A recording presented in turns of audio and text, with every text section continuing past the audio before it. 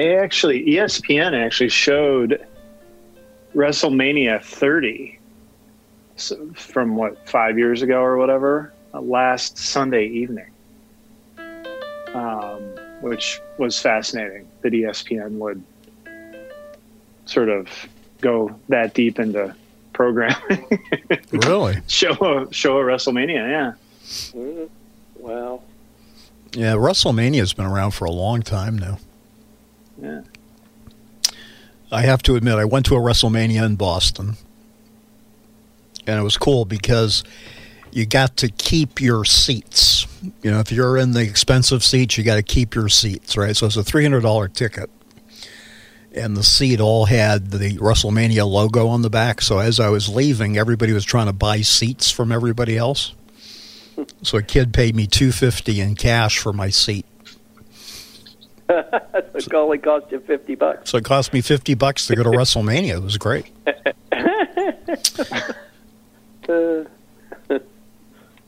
Now, would you have thought, Eric, that I would go to WrestleMania? No. No. Yeah, It's a new side of you, Rick. See, a new layer being peeled back on Rick Moran. Yeah. Huh. We thought you might do some data analysis on who goes to WrestleMania. I go all the way back to Bruno Sammartino, which is way before Eric's time. Did you ever get to see Andre the Giant? Yeah, I got to see Andre. Sure. Mm-hmm. Yep. I got to meet King Kong Bundy. He was huge, and I was 7, which meant he was the biggest human being. Well, he's probably still the biggest human being I've ever met. Even huger. I love it. Just so you guys know, we're on ACB Radio Live event now. We're streaming, so. My best friend, Dan, he's only 5 foot tall, and we used to have Orlando Magic season tickets, and we'd go over to the Marriott where the opposing teams would stay. And when Manute Bol played for what was then the Washington Bullets, I guess, heck, I don't know, but we got a picture with him. Him standing next to Manute Bol, who was like 7'7". I mean, it was like, can these both be human beings? It was so, it was so wild. Let's get started with some sports music to get us in the mood, Rick. Thank you.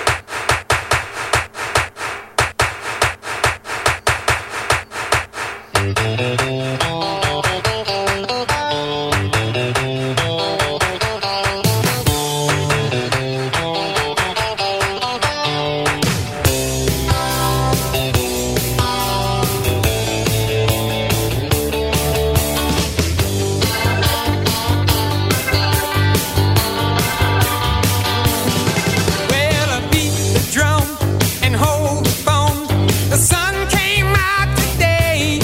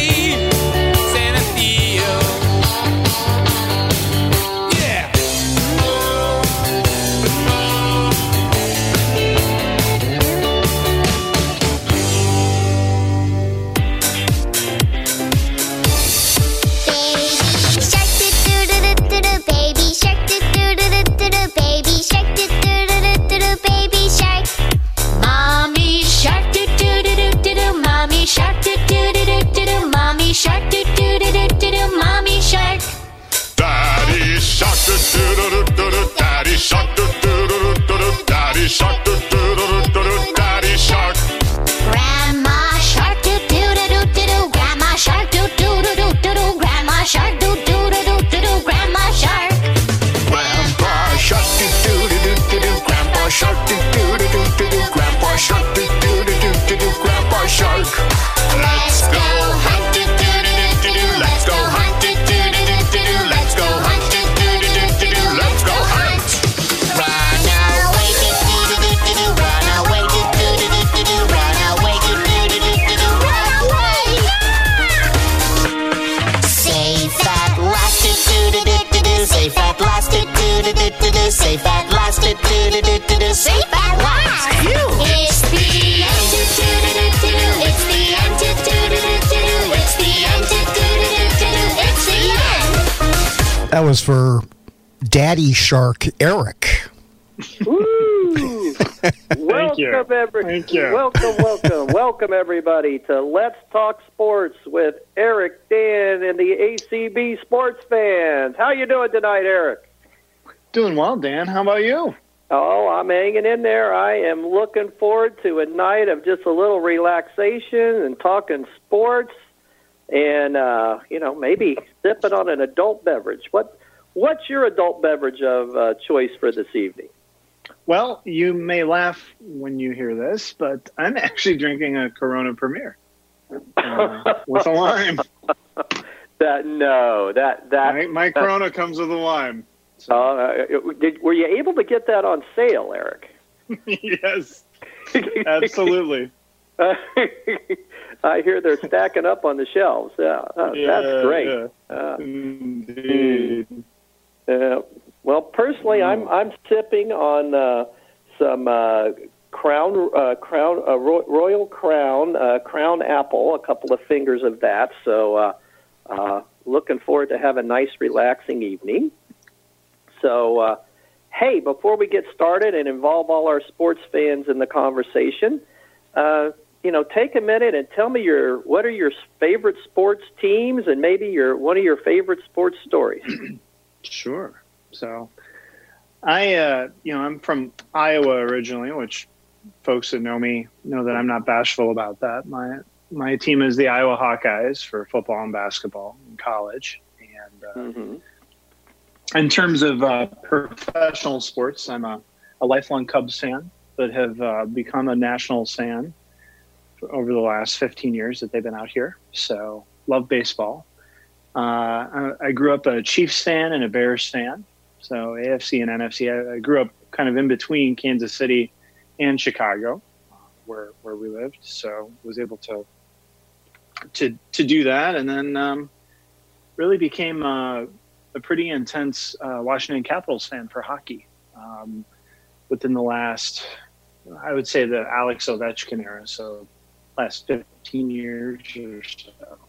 So been a crazy couple of years here in D.C. We used to get made fun out of all the time for the Redskins being so bad and the Wizards being strange and the Nationals choking and the Capitals choking, and then the Nationals and Capitals figured it out. So it's been a fun couple of years. I tend to, and then obviously the Chiefs. I have tended to root for teams that have been underdogs and have just been relentlessly pounded down through the years for it, really until the Cubs in 2016. So, you are on quite a roll. You've got the Cubs, you've had the Chiefs, you've had the Nationals, and the Hawkeyes have been pretty darn good in football lately. You're on a roll. Yeah, not too bad. It's been a fun several years. How about you? What teams do you follow? Well, growing up in Florida, of course, when I grew up, there weren't even any professional teams. The closest professional team to us was the Atlanta Braves, which were like 400 miles away. So I grew up a huge Florida Gators fan. Like you, I went to college, at my, home state university at the University of Florida. And, the Gators, when I went to the University of Florida had not won a single SEC championship in either football or basketball in like their 65 years of being in the conference. And then all It's of a hard to sudden, imagine. Wow. isn't it? Yeah. Then all of a sudden, Yeah. Steve Spurrier shows up and Billy Donovan shows up. And in 2008, the Florida Gators were at the same time champions in both college football and college basketball, which is just almost unheard of. So, like you, we paid our dues for many, many years, but boy, it was really sweet when we finally, made it to the top. So those were some really, really good times. So That's pretty awesome. So tell me, yeah, pretty awesome. And then, of course, I was an Atlanta Braves fan. Really got involved in them in the 70s and 80s, and my parents, Some my rough family years. from yeah, rough years. God, Eggs Benedict and some of those guys. Oh God, they were tough years back there in the 70s and 80s. And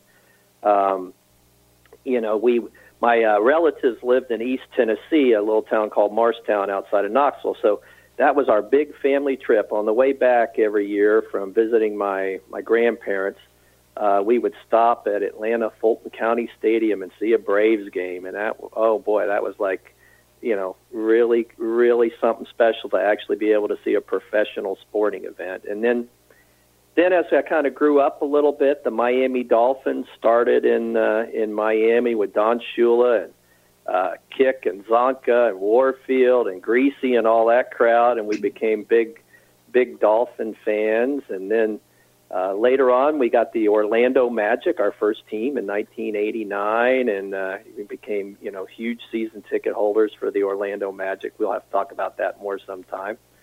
And that was kind of my sports growing up. But so tell me a little bit about one of your stories you remember from growing up and listening to all these sports. Well,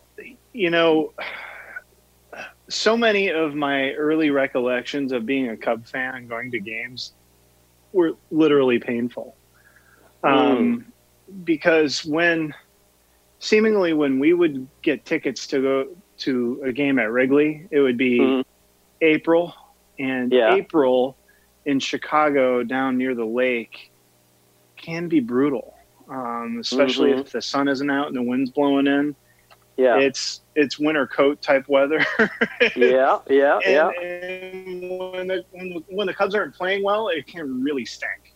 And so, and for a lot of those years, really 85 through, they won in 89. So 84 and 89, they won. But those years sort of in between, they were not good at all. And there were years in the 90s too that they were bad. But I was young, and my dad worked for John Deere, and they would get these motor coach deals where they'd buy a block of tickets, and 50 or 60 folks from the John Deere factory would go and take their kids and all this stuff, and it was a lot of fun. And we'd all go in. The buses would stop over at Nuts on Clark, which is this famous candy nut store that I think there's one or two of them now. I know at O'Hare, and so load up on candy bars and peanuts and stuff, and then go to the park. And it didn't matter if I thought I was properly dressed or not. By the second inning, I'd just be chattering. My teeth would just be chattering, and whoever it was, I think it was the Mets.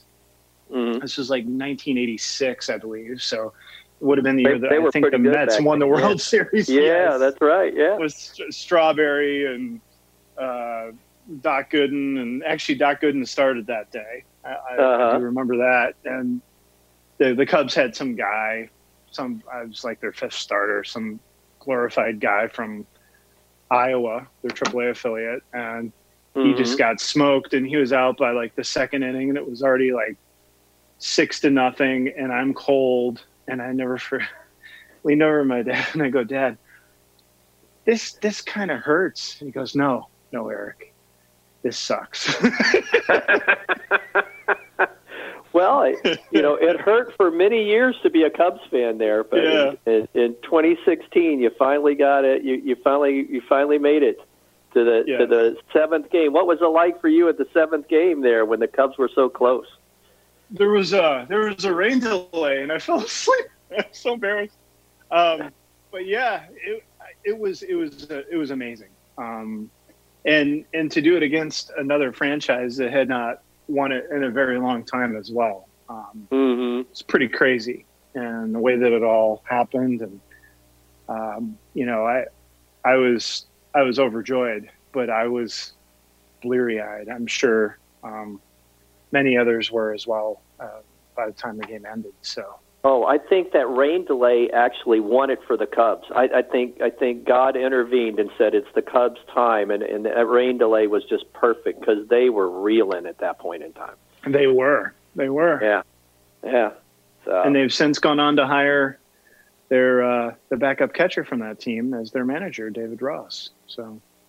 David Ross, that name is so familiar. I remember him, of course, being the catcher, kind of the leader and the part-time catcher of that team. But my wife will know him better for being on Dancing with the Stars. She'll tell me that as soon as this phone call's over. Will she or will you? Yeah. Are you a secret Dancing with the Stars fan? Oh, not very often, but I live in a house with somebody who loves Dancing with the Stars. So All right. if your partner's loving it, you're loving it too. Eric, that's the way it works. I hear you. You know that. So. Well, I have to tell you one of my stories.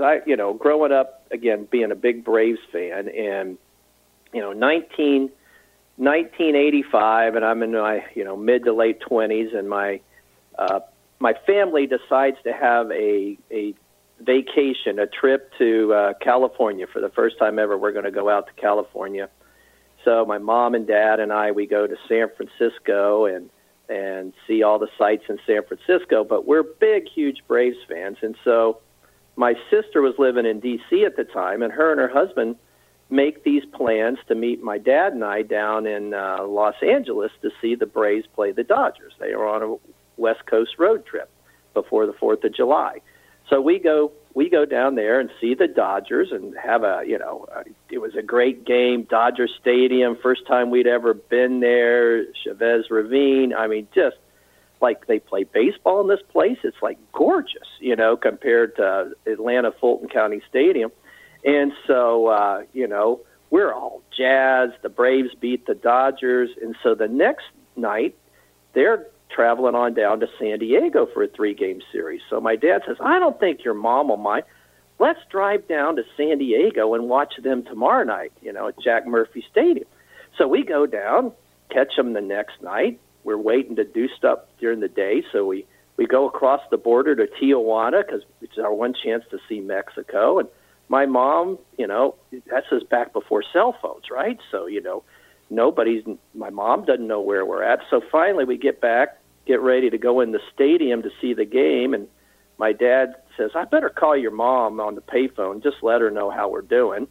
And she says, where are you? And he says, well, we went on down to San Diego and we're watching a Braves game. And she said, you better get back here right away. So after the game, we hightailed it all the way back from San Diego. My dad is like bleary-eyed. We get back to San Francisco. My mom, we were loving it as sports fans. We saw a couple of great Braves games. My mom was not real happy.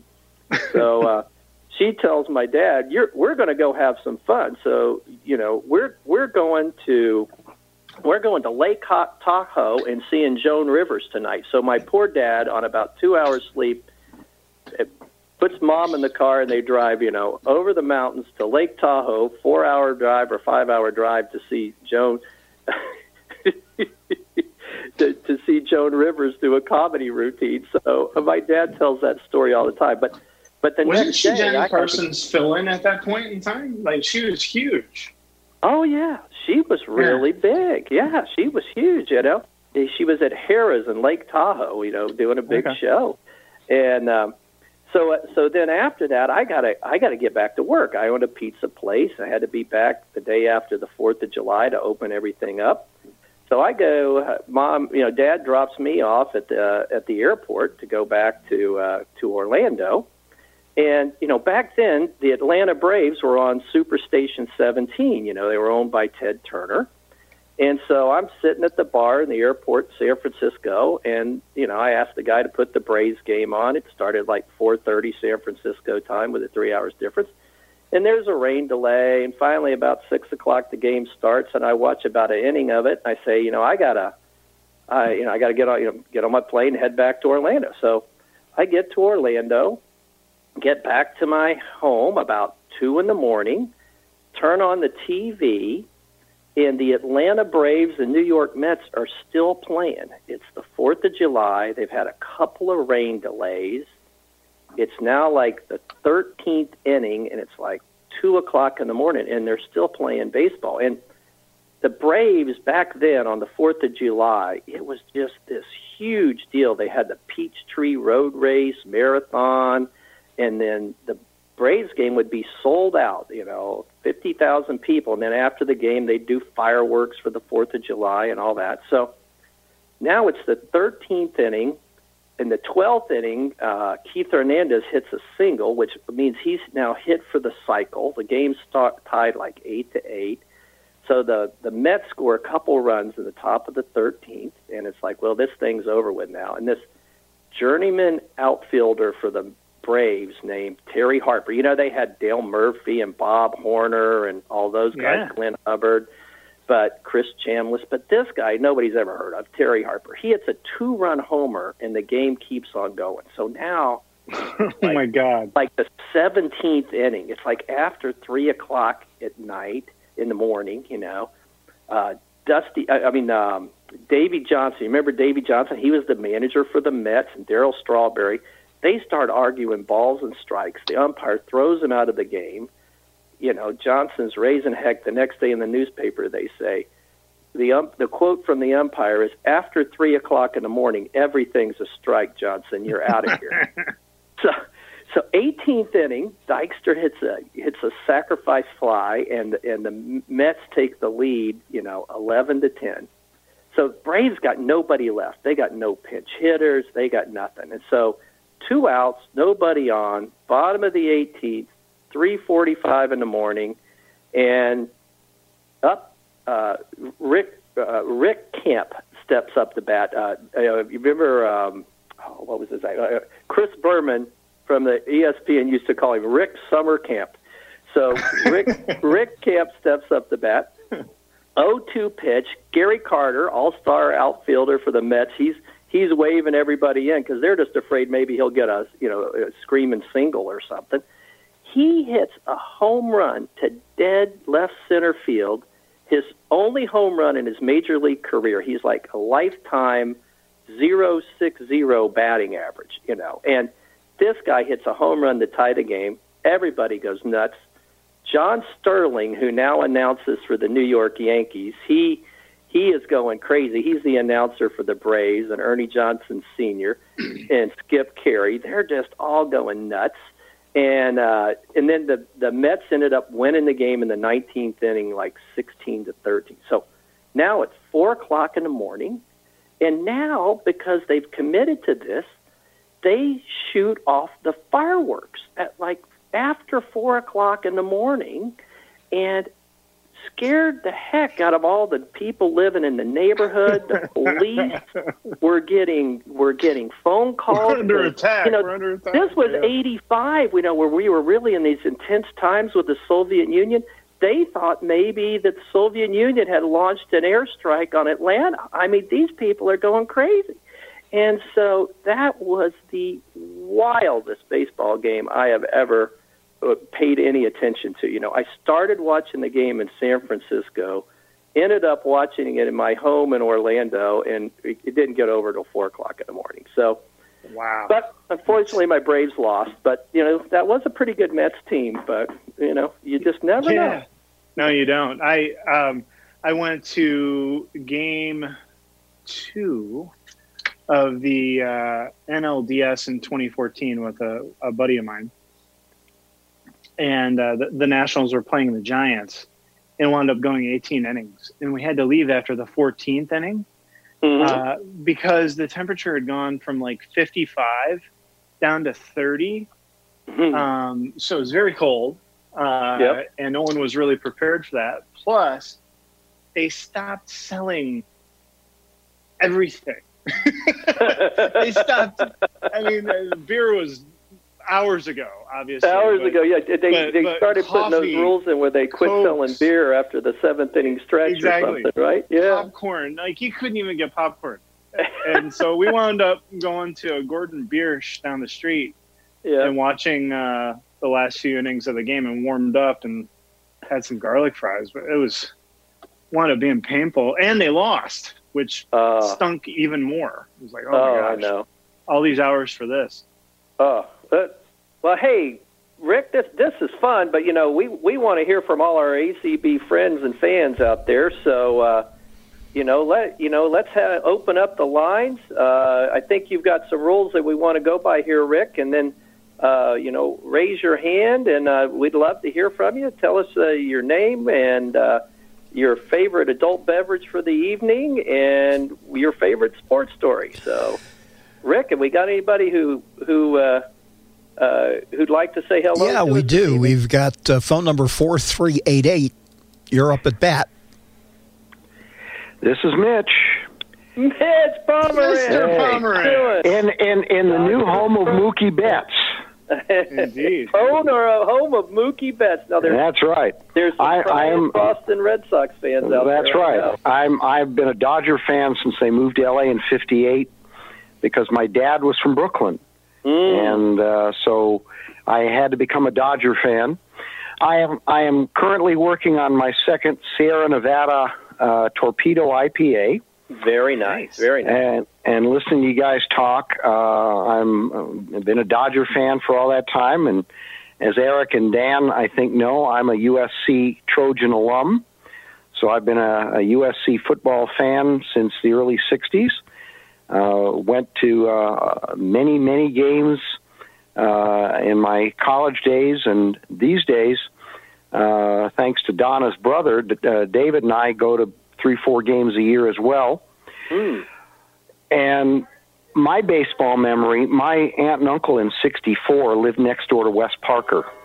Oh, yeah, for the Dodgers, right? Yes. Yeah. And as a result of that relationship, in '64, I got to go down. I was 14. I got to go down to the dugout and met people like Gil Hodges and Frank Howard. Eric, you talked about the wrestler, the pro wrestler.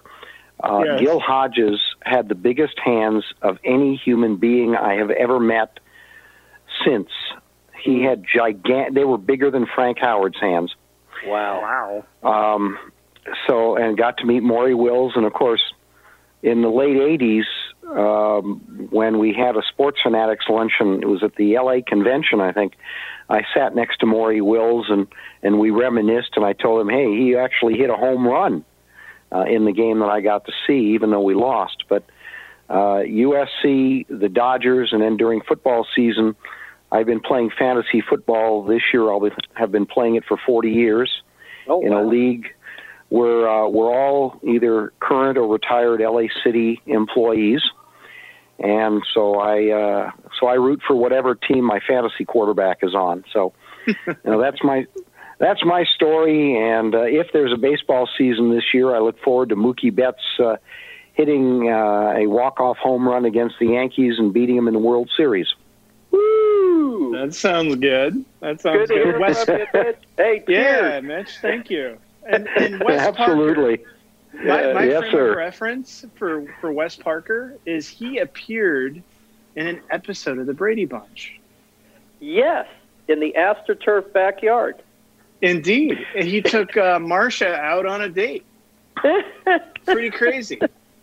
Well, Wes Parker, for many years after he retired, and he retired in his early 30s, he just got tired of the travel, and as I understand it, his family comes from money, so he didn't have to play. But for many, many years, and I never got to see him, but I know folks who did, Wes Parker would go and volunteer at the Braille Institute here in Los Angeles. Oh, cool. So he was very involved in speaking to and working with folks who were blind and visually impaired. Very, very cool. Yeah. Well, thanks for calling in. Absolutely. Keep listening. Appreciate it. Indeed. That's Thank right. you. Fight on. All right. Fight on. That's right. Okay, phone number 8620. You're up. Hi there, Eric from Los Angeles. I am also a person who loves USC, but it's basically college baseball. Oh. And I also like some Major League Baseball. Yeah. As for my beverage of choice, I kind of like Coors, because one of the things that I really like about that, mixing with the alcohol and the mountain spring water of Colorado. So that's really, really something. Okay, I want to talk a little bit about USC first, and then the Dodgers second. I'll go with USC because I live very close to that campus. And one of the things that I like about USC is the camaraderie and the closeness of the players. And Dedeaux Field, for those people who probably don't know, as one of the premier college university stadiums, is right on the near the center of campus, and it is kind of like your very small Dodger Stadium. And one of the things that I really enjoyed doing when I was over at USC would be checking out some of the baseball players. Well, one of the when Mark Pryor was at USC, I was there at every Friday night game, every Saturday and Sunday night, Sunday afternoon game. Yeah. Well, Mark Pryor turned out to be a very, very good catch for the Chicago Cubs. Yeah. And I every single chance I get for college baseball, and I hope that there will be a continuation of the college baseball season as well, I got a chance to talk to a few scouts who actually know me, and they actually remember me going out to games when Mark Pryor was pitching, and that was very, very good. Now, turning on to baseball, I am also a person who likes Major League Baseball and minor league baseball. But for those the purposes of discussion, I will talk a little bit about Major League Baseball, and then on another time I'll talk a little minor league baseball. Mitch mentioned Wes Parker. I got a chance to check out a few Dodger games with Wes Parker, but I also have gone to Dodger games by myself. I can remember one particular game in particular. The Dodgers were playing the Phillies, and at that time, it was very, very cold out there. It was probably about 55, 60 degrees here in Los Angeles. And it was a Tuesday night, and one of the ushers, we were all in the stadium, and it had at least 2 or 3 rain delays, and Curt Schilling was pitching. And at that time, Curt Schilling was very, very dominant for the Philadelphia Phillies. So anytime you could get a hit off of him, you really couldn't, because the Phillies would just go ahead and bail him out. I really, really got annoyed at the way that Curt Schilling was handling our Dodgers, and I had a few choice words, and the people told me, "You better watch your mouth. You better watch your mouth." I'm like, "Okay, I will," because I didn't like Curt Schilling at the time.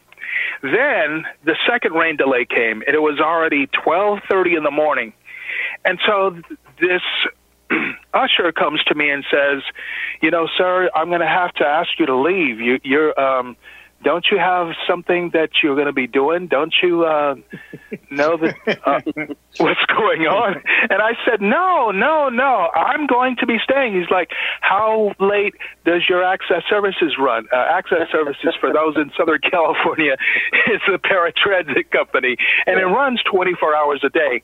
So I said, "No, I'm staying until this game is over. I don't play those LA games."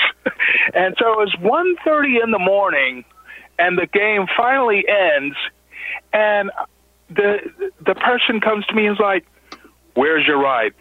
I'm like, "It's going to be out there, the outfield wall, lot 5, okay?" and I'm having myself a great time at the game. I'm eating peanuts. I'm getting burgers and fries at the Carl's Jr. stand, and I'm having myself a ball, literally.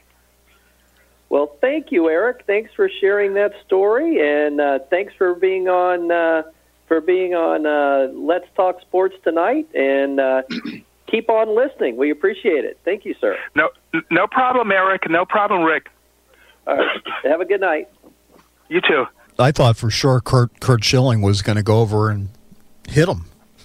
I was hoping he did. Yeah, the way he was talking. I've been there with Eric before, though. It's easy to get fired up in the moment. Yeah, I had Phil Jackson from the Chicago Bulls turn around and threaten to hit me one night at a Magic game. So they are listening to what you're saying sometimes. Yeah. So what did you say, Dan? What were the magic words? Do you recall?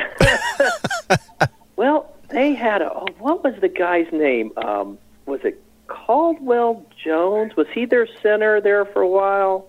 For the Bulls, they had Will Perdue. They had Bill Winnington, Bill Cartwright.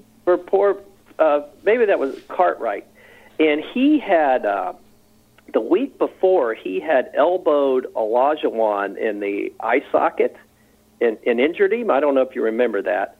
So yeah. I just kept yelling, cheap shot artist, every time he'd run down the floor. And finally Phil Jackson turned around to me and said, shut up. And the whole section just went, ooh. And I went, oh, okay, well, maybe I'm overdoing it a little bit. But that was, he was not happy. Dan Spoon, trash talker. Wow. Oh, God. I had front row seats for the Orlando Magic, and I was literally 3 feet away from the opposing team's bench back in the day. So when the Magic first got started. So those were some fun seats. I had to sit on the front row with my binoculars and sunglasses, but I could kind of make things out. Had my radio, headset on, and those were fun times. Yeah. Awesome. Yeah. Who we got next, Rick? Okay, we've got phone number 4163. It's your turn. Hello, Dan and Eric. How are you guys tonight? I'm good. I recognize the voice. You recognize the voice. It's Leslie. So my teams are, of course, the Orlando Magic when I moved to Florida. And then the Tampa Bay Buccaneers, which we were season ticket holders, which was really, really fun in the day. You mean the proud franchise that now has Tom Brady as the quarterback? Has Tom Brady that I might have to get season tickets again now. So if I can talk a person named Dan Spoon back into it. So so that was fun. We did that for many years, which was a lot of fun. We went over with some of our friends and tailgated and went to the games. But I got to tell a real funny story real quick, Eric. You'll like this about Dan. It's pretty funny. So in 1998, we had just been married 1 year, and we went to Chicago for the Foundation Fighting Blindness convention, and we were staying at the Palmer House Hilton. Yeah. And the second night, I thought you might like that. It's a cool hotel. It is very cool. The second night, Dan says, I said, Dan, you think we can maybe go to a Chicago Cubs game? He's like, all right, great. He did not have to ask me twice, Eric. I said, most certainly. So we went and bought headphones at a little like, I guess, CBS or whatever store it was, like a Walgreens or whatever. So 2 portable radios. Remember back then when you had the portable radios? Yes. Yep. So this is in the 90s, so the portable radios we get. And then so we get our tickets. Now we're on the third deck, and this is when that other guy was just talking about Mark Pryor. And what was the other guy's name? Sammy? No, you're thinking about Mark McGwire and Sammy Sosa. It was Sammy the Sosa, Cubs versus the Cardinals in 90. Yeah. That was the year when they were having the big home run race. Yeah, so it's against them. So it's really cool. So we get tickets. We're on the third deck. So Dan says, I need to go, do something real quickly, and I'll be right back. And I said, okay, great. So these guys behind us they're like, "Oh, so your friend's gone. Would you like some adult beverages?" And I'm like, "Sure, that'd be great." So the buzzkill left. Would you like a beer? Dan, yeah. So Dan goes back. Dan goes back, and he says, "I've got 4 beers."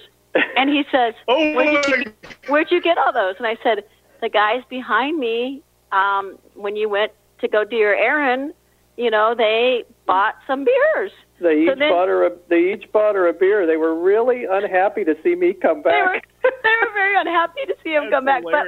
But when Dan went to go do his errand, the ball from Sammy Sosa, we were on the 3rd deck, the ball grazed his head. And Dan, I don't know if anybody knows this, but Dan has no hair. So and he has no hair now because it's a stressful times, but now, but back then he had a little hair. So when he came back, I said, "Did the ball graze your head?" It did. It actually nipped my ear as it flew by, and everybody in the section went woo. Of course, I didn't see it. I'm just but that was cool. Fun. And you know what else was really fun about that game? We were listening to the game on the radio with Pat Hughes and Ron Santo. And I guess Chicago does this every year, but on Lake Michigan, the Navy Pier, they were having an air show. Yes, big airplanes and stuff. It's a big air show, yeah. And about the 4th inning, one of these planes literally buzzed Wrigley Field. I mean, it went, whoa. And Ron Santo on the radio said, "Holy bleep!" and everybody, Leslie and I mean, it was scary. I mean, but I remember that about the game, and the fact that the Cubs won, and we went to something called Murphy's Little Cubby.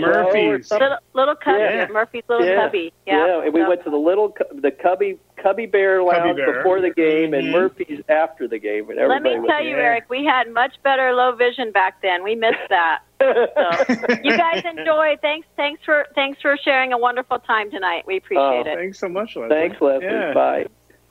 So my dad and brother-in-law and I still to this day get together and go to 2 Cubs games a year.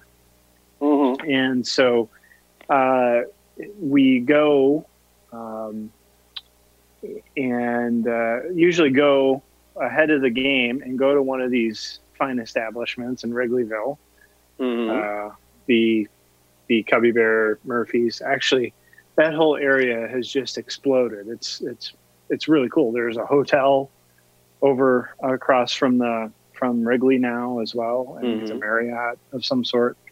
And just it is so fun in the summertime. We've gotten it right now. We've got the right time that we're doing it. You're not going in the middle of the cold weather now. No more chattering teeth and wearing winter coats and hoping that wait till the ivy comes out, right? Yeah, exactly. Yes, yeah. No, but it's man, it's a good time, and we actually spent some time on Navy Pier last summer when we went and met up. So yeah, good times. Very, very good. Rick, who we got next? Yeah, we got Rebecca. Uh-oh. Wonder who that is. I have no idea. Hello. I'm also having a Corona with lime. Oh, excellent. Save one for Eric. Yeah. That's. I know. I was heading down to get one, and then I got a note that I was unmuted, and I was like, I better run away. Okay, so real quick, I have a question for you guys, but I wanted to share just a couple things. So I'm from Indiana, the home of basketball.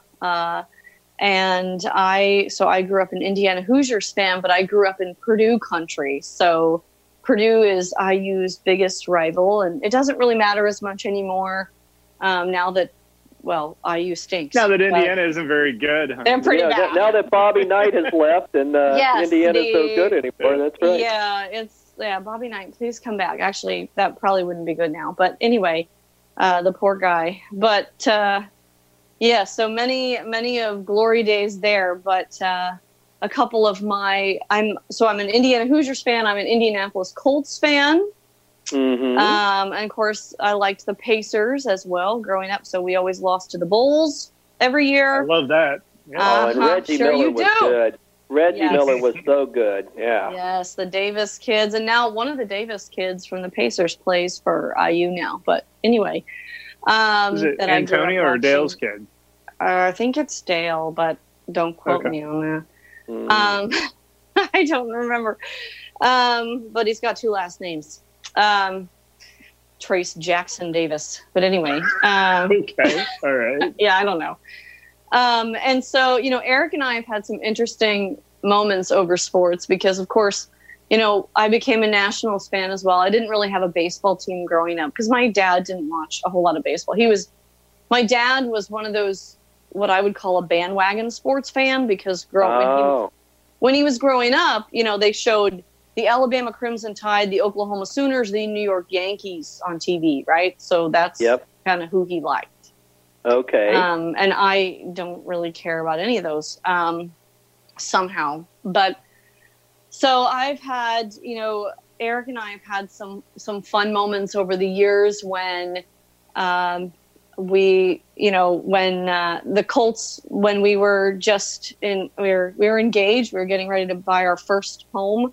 And my Colts and his Bears clashed in the Super Bowl. So that's right. Yeah, that was a test of our relationship. But it was a lot of fun, and of course, my team won. Of course, it was fun for you. Of course, it was fun.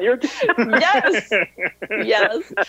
And some of my other fun sports moments were going to an IU Purdue game at Purdue. And heckling the tons of Purdue fans nearby and embarrassing the girlfriend that I went with, which I felt kind of bad about. But she's not a real sports fan. She just didn't really, So aren't road college sports games like the most fun ever, especially when your team wins? It is. We awesome. butchered them by 20 or something. Oh yeah, it was you're awesome. like almost everybody in the stadium is rooting against you, and your team's winning. It's just awesome. Yeah. It was. So I was heckling all those, kids I went to school with because I went to school at Purdue at the time. And I was also at this year's NLCS Game 4 when the Nats clinched to go to the World Series. So that was really very cool. I went with a girlfriend of mine. Maybe you went to that game and Eric stayed home and babysat. Is that right? That is correct. Good job, Eric. Well, the game he spoke about earlier, I was home with a newborn. So so this was my turn. And I just happened to go. It was.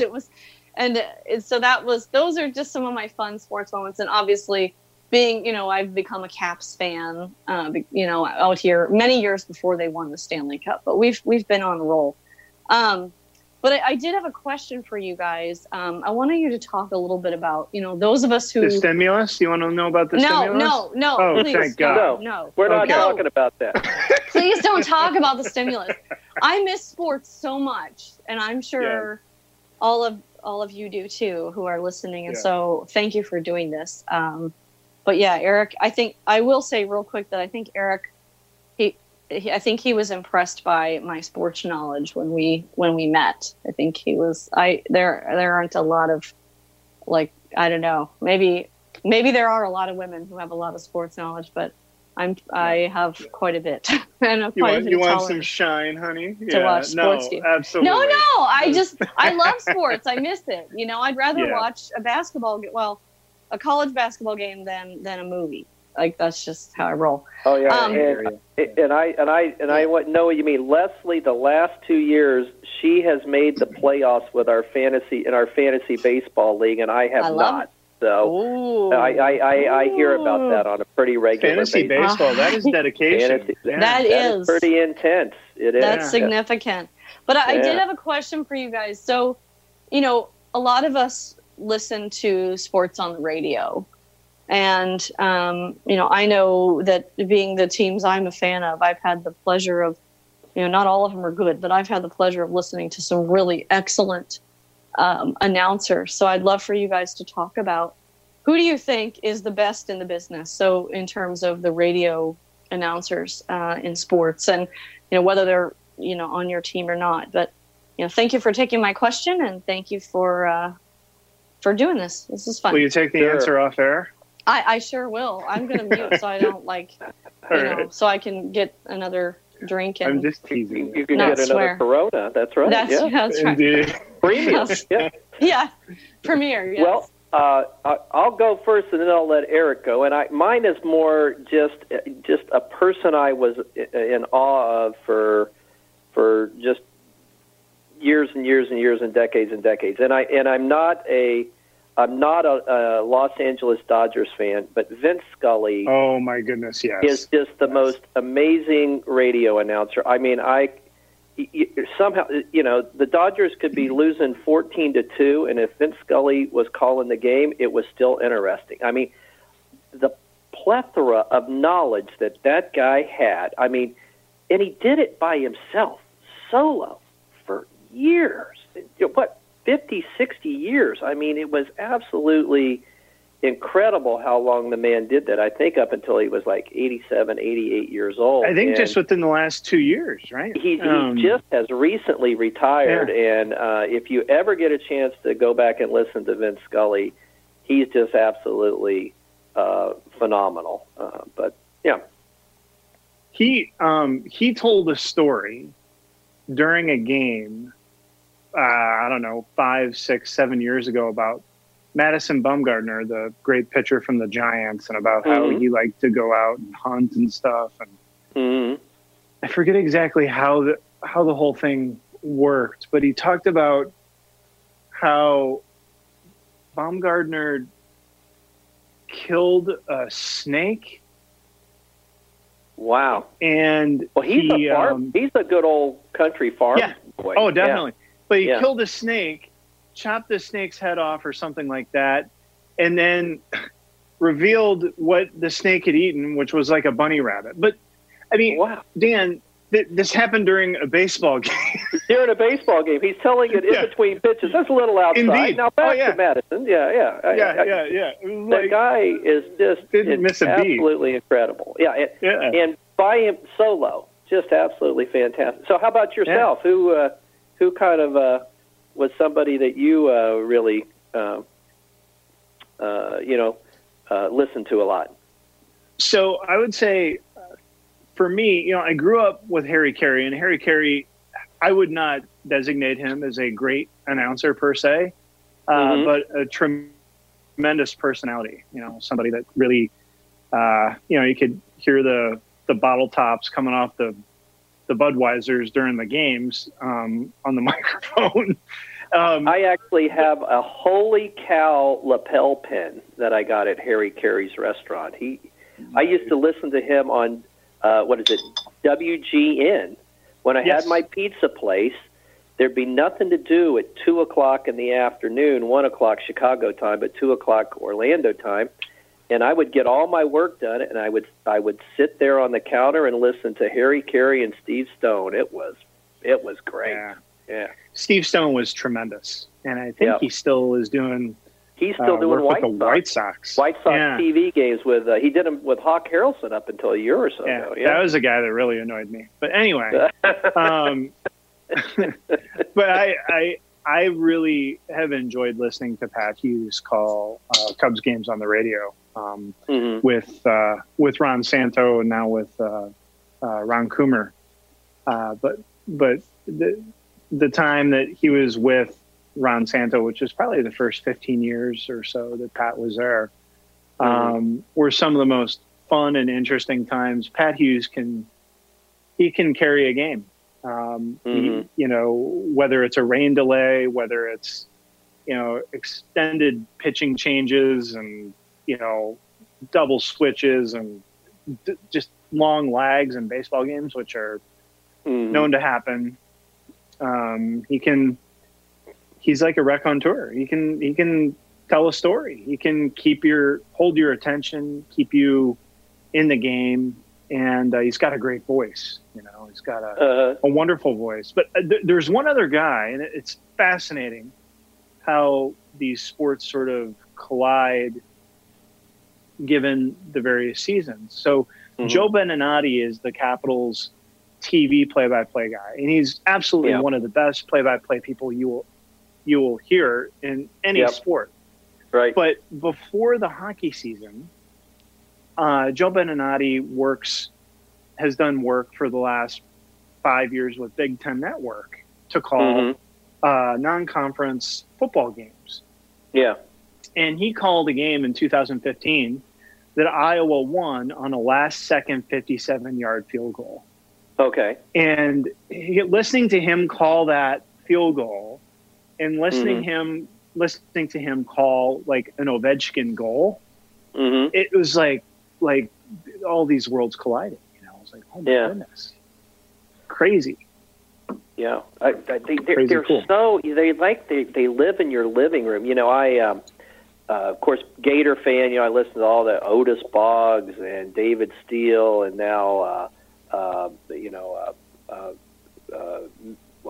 gosh, I can't believe I can't think of his name. Nick Huber. Yeah. Mick Huber. Yeah, Mick Huber, and just unbelievable. But I tell you, the guy that also is absolutely fantastic, if you ever get a chance to listen to him, he does the Florida State games and the Tampa Bay Buccaneers games, Gene Deckerhoff. And he is really great. Of course, for FSU, he does football, basketball, baseball. They got to really be versatile to be a college announcer. And then he also does the Tampa Bay games.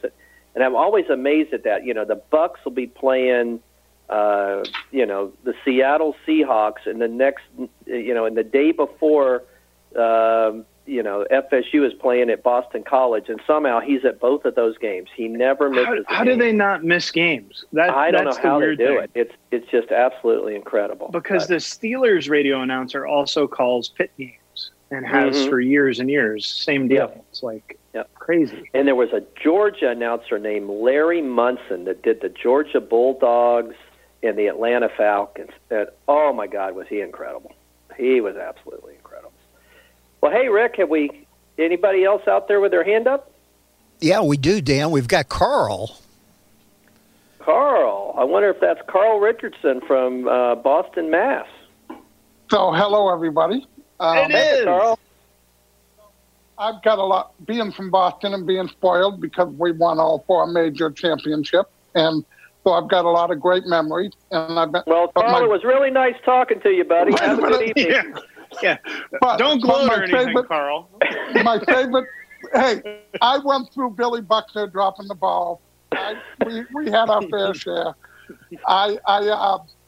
My favorite sport is baseball, and I've been to a lot of great games. In fact, I went to the game the day after Dan and Leslie did in Chicago.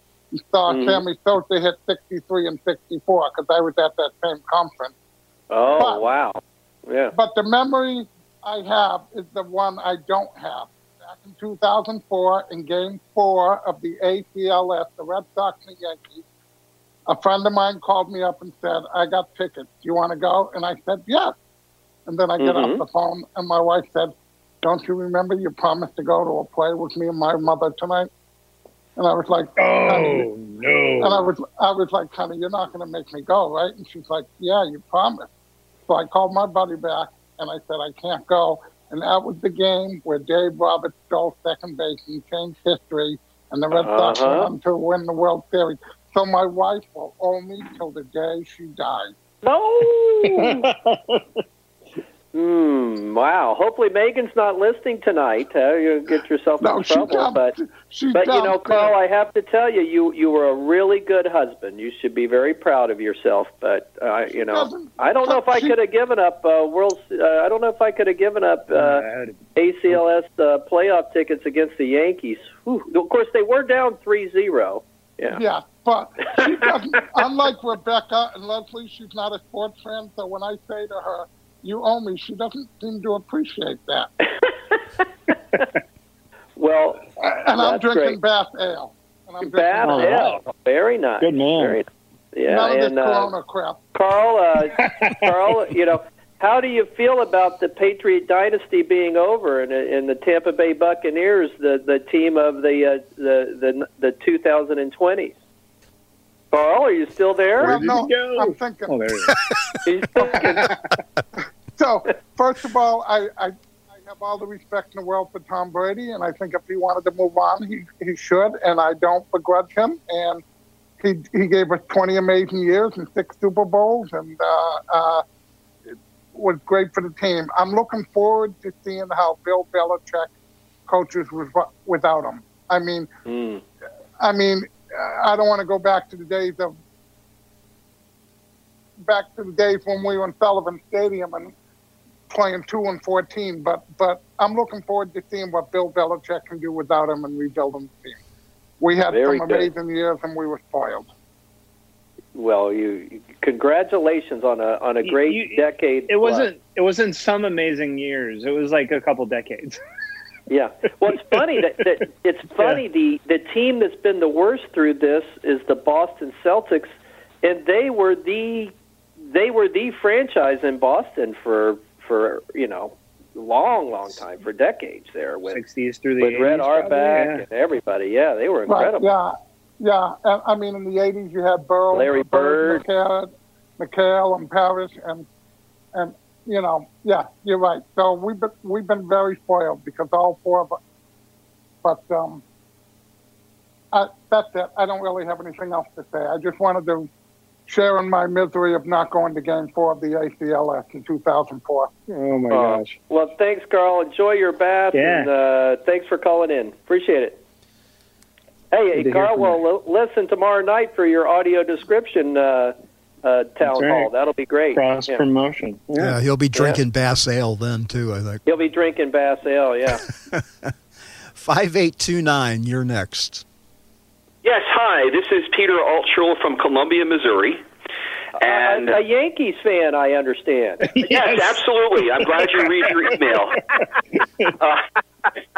I do have a comment beyond that, and that is anybody who uses that song that the Washington Nats used for the Nationals deserves to be quarantined or something. I mean, that is the worst song ever. But I do appreciate that the Nationals did beat the Astros, who are not known for their ethics. That's not a high priority for the Astros these days. But I digress. The story I want to tell has to do with, I'm an East Coast guy, and as I said, a relentless hater of the Yankees. And most of my sports beyond the Yankees fall sort of along New York and Boston sports. But in 2007, I moved out to Missouri to get married. And my wife, whose name is Lisa, is a huge University of Missouri football fan. And I didn't much care about University of Missouri football. I mean, nothing against them, but, we didn't pay attention to football on the East Coast, especially University of Missouri, who weren't very good. We talked about Oklahoma and Nebraska. Anyway, so she and I went to Missouri against some ridiculously bad football team. I can't remember who it was. I think the University of Buffalo or some ridiculous team. Mm-hmm. So we went alone. And it was one of those days where it was very humid, and we get these tropical downpours at weird moments. So it wasn't raining all the time, but it was, when it rained, it poured. So we were walking to the stadium, and the guy gave me the worst beer I've ever had, which was a Busch Light. He was trying to get rid of it, I suspect. But so I drank cold, at least? I used to drink a lot of that in college, Oh, well, from Busch Light, Natural Light, $23. Yeah. Well, for me it was more Budweiser and stuff like that in college. But that was like the worst beer ever. But it didn't matter. It was one of those days. Anyway, so we get to the game, and Missouri's winning 21-0 at halftime, and we go and we Lisa and I went to the get some French fries and a beer for halftime and come back, and at the end of the third quarter, Missouri was up something like 59-0. And it was pouring rain. And I said, Lisa, all right, okay, Missouri's winning 59-0. Let's go home. It's like, come on. She said, no, I want Missouri to win 70-0. I'm not going until they score 70 points. And she explained to me later that the issue was they'd been so bad for so long that she wanted to revel in the victories. And Missouri back then actually got quite good. They won. They came close to winning the Big 12 for a couple of years, and actually, I think, ended up in the top 5 nationally one year around that time. I can't remember the year, but I've always remembered, driving rainstorm. Missouri's up 59-0, and my wife doesn't want to go home because she wants Missouri to win 70-0, and so that's my story. Crazy. Well, that's a good story. So, Peter, what are you drinking tonight? Oh, I'm sorry, I forgot. I'm always politically correct. We all know that about me. So I am drinking a Budweiser since I am in the state of Missouri. Okay. I'm more of a pale ale kind of guy, but I don't have no pale ales in my refrigerator at the moment, so I got to do something about that. I also want to say one quick IPA guy. Yeah, I'm an IPA guy too. I do want to say one thing about the sports announcers thing, if that's okay. And what I want to say is, I find now more than growing up, I want unbiased coverage. I'm totally blind. I can't see anything.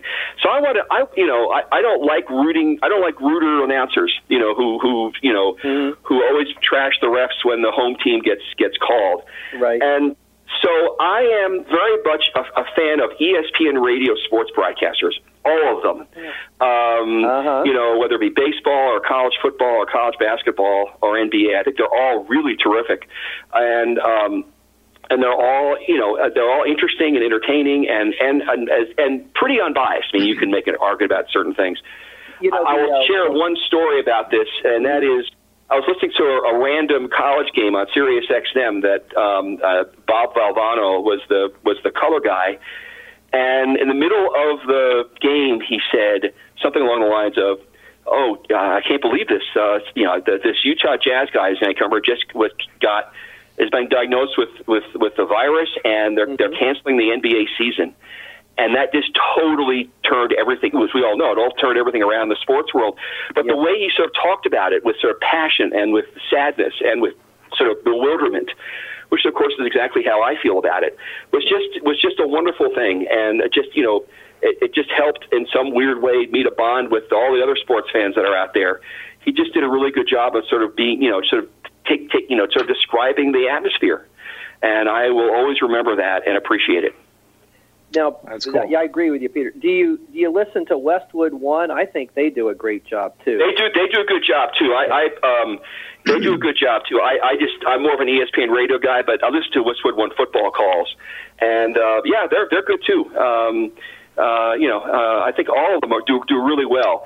Sometimes they get too white bread. Sometimes that's hard. Their voices are sort of uniform and stuff. Yeah. When you compare to Deckerhoff, for example, who I like, or the Kansas City Chiefs guy whose name I can't remember, who Mitch does the football. Mitch Holtis. Who's also really good. Has this really unique voice. Yeah. And the guy Mike Kelly who does the Missouri games is really good too. So these unique voices, and Johnny Most too, the old Boston Celtics guy, who was way too much for Homer for me, but which had this great voice. So anyway, I don't want to talk forever, but I am very grateful to the folks on ESPN Radio and Westwood One too. Thank you for reminding me of that. We really do a really good job. I'm a fan of John Shambi, who I think used to call Marlins games, didn't he, Dan? And he's been calling games on ESPN Radio.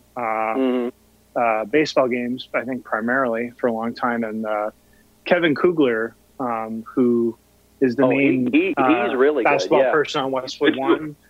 Yep. Yeah, he does a lot with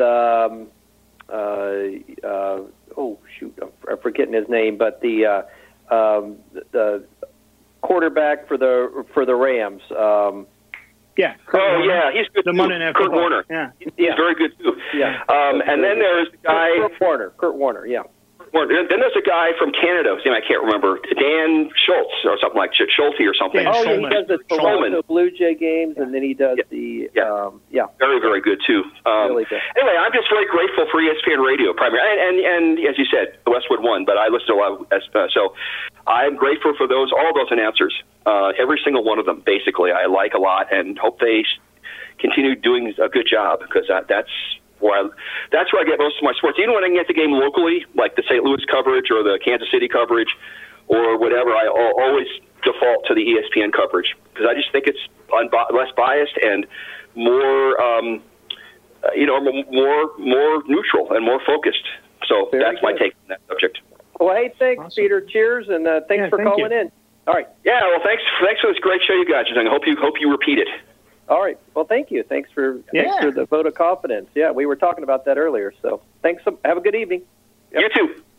Okay, 1732. You're up. Hi. My favorite broadcaster was Vince Scully. Ooh, yeah. And who is this, by the way? This is Burl Colley. Burl Colley, what are you drinking tonight, Mr. Colley? Coke Zero. Coke Zero. Sounds good. Very, very good. Very good. That a feeling? You're enjoying that better than Diet Coke, are you? You're right. Good to hear you, Burl. Yeah. Anyway, so that's my favorite baseball announcer. I'm not big. I was big on the Sonics, but they died. They went to Oklahoma, which is... They went. Are you following those Oklahoma City games now? No. Okay, you had an absolutely fabulous Seattle Mariners announcer that got inducted. Dave Niehaus. Yes, he. Boy, I used to, I would get the baseball package and listen to him late at night. Oh man, he was good. Yeah, he up and died on us. Yeah. Him and I'm a big fan of Dave Sims. I think he calls your TV games, right, for the Mariners, Burl? He does some radio, some TV. Yeah. I like him too. Yeah, he was a Westwood One guy for many years and knows how to call. Yeah, he was. Yeah, and he's just good. He's horrible. Denise doesn't like him. Apparently not. Like him. I hear. Oh dear. I hear a coach in the background there, Burl. Yeah, she's listening in. How about college? Are you a Washington or a Washington State fan? Washington State, of course. But I'll go with Washington if the Cougars are playing, and I like Oregon too. Now, are you a Gonzaga fan? Oh yes. So you're sad that we didn't get to watch March Madness this year, huh? I thought it was going to be a chance to get number one, but it happened. Yeah. So that's too bad. Yep. And now, and then, so are you a Seahawks fan as well? Oh yes. Russell Wilson, the 12th man. Are you standing up out there in Seattle? Sometimes. Well, they were. So have Seahawks fans gotten over that? I know we just heard from a a New England Patriots fan. Have the Seahawks recovered from that interception on first and goal? Sure, with Oh boy, yeah. That call. That was tough. That was the call that didn't go well. Yeah. We are big University of Washington softball fans. Oh, okay. How are they doing? Have they made it to the World Series lately? College World Series? Yeah, they did. They have been for the last few years, but they were ranked number 2 when they scrapped the season this year. So. Oh, jeez. So, Oh, man, Burl, what got you into softball? Just curious. It's cool. Got to following. Well, Oregon had such good teams for years, and got to following them, and then the University of Washington did well, and so it just got to be part of our lives in the spring. Mm-hmm. And Oregon has had some pretty good baseball teams as well, haven't they? No. Is that Oregon State? Oregon State has. Oregon State. Okay, yeah. Mm-hmm. Yeah, they were. They had a guy, one of my favorite names in baseball, Dan, Darwin Barney. Who? Played at Oregon State. Oh, Darwin Barney. He played for the Cubs. Barney. He was a second baseman, right? Indeed, yeah. Yeah. Well, if he played for the Cubs, I probably didn't follow him. Thanks, Pearl. Thanks, Pearl. Hey, thanks for calling in, and tell Denise don't be shy. Speak up. Tell her to don't be reserved in the background there. Yeah. Don't pick on my cuss. All right. Love you guys. Have a good night. Appreciate the call, guys. All right. Bye, Burl. Okay, Paul, you're up next. Hello, Paul. Well, good evening. This is Paul D'Addario in Hey, Arlington, Paul. Virginia. Just a couple miles from Eric's house. What are you drinking tonight, Paul? Well, believe it or not, I had some ice-cold coconut water, and that's it. Coconut water? Now, do you actually extract it from the coconut, or do you go and buy coconut water? No, I buy it already. Well, it depends. If I've had a few beers, I try to extract it from the coconut. So, well, I gotta, Paul, I gotta tell you this story because we had a gentleman, one of our contractors when I worked at Siemens, and he was like one of these health guys, and that's a good thing. And he lived in South Florida, and he would drive up to Orlando every Monday for work. So he started bringing up coconuts, and he would cut holes in these coconuts, and people, he'd bring everybody a straw, and it was the funniest thing. There'd be 15 people at work sucking out of a coconut on their desk. And so it gets more popular and more popular. And so like the third or fourth weekend, he brings this whole huge box of coconuts to the office. And all of a sudden, we have this alert, a terrorist alert, and everybody has to evacuate the building. And so his name was Jaime. And so Jaime gets all worried because he thinks that we've had to evacuate the building because people are worried about his coconuts. So he goes up to the police officer and says, "Sir, I want to apologize. I'm the one who brought the big box of coconuts," thinking they're bombs or something. And the guy says, "Sir, we don't care anything about your coconuts. There's been an oil spill in the hallway, and we want to get everybody out of the building before somebody gets fused." But he had already confessed to bringing the coconut. So I'm Paul, sorry, when you, I digress. I confess I only had one. But we enjoy your coconut water, so please Paul, continue with your story. When you let us know that you had coconut water, did you envision that there would be some sort of corollary that one of us could have come up with to talk about coconut? No, I honestly didn't envision that at all. I guess I was going to confess I have one cold beer left in my refrigerator, and which you'll probably given how have it is going immediately grocery after this interview.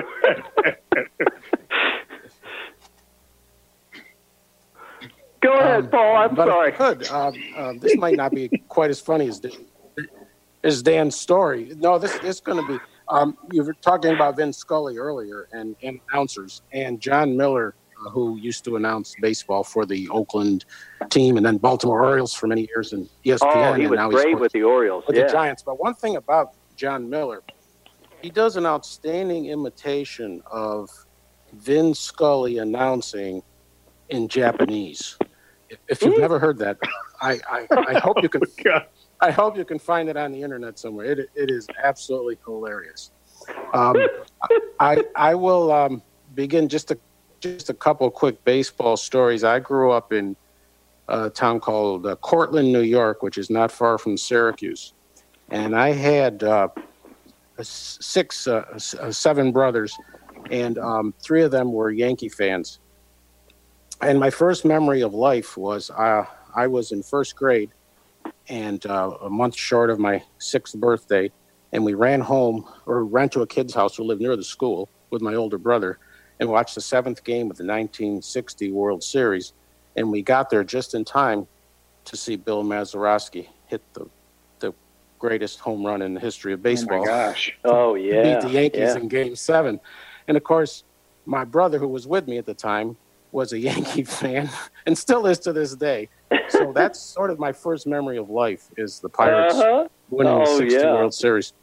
And then, amazingly enough, a couple of years later, my dad drove a couple of my brothers and I to Pittsburgh, and I was this was 1963, so I was not quite 9 years old, and I got to shake Roberto Clemente's hand. Which wow! Is as big a memory as you can imagine. I went to college in Boston, and Carl will like this. I could see well enough at the time to work at a liquor store, and it was a liquor store right in Kenmore Square, which if anybody who's been to Fenway Park knows that's right around the corner from Fenway. And I had the liquor store the day of the Bucky Dent home run, that playoff game against the Yankees. There were probably a lot of people stopping for supplies after that. Yeah. Oh, it was all day long.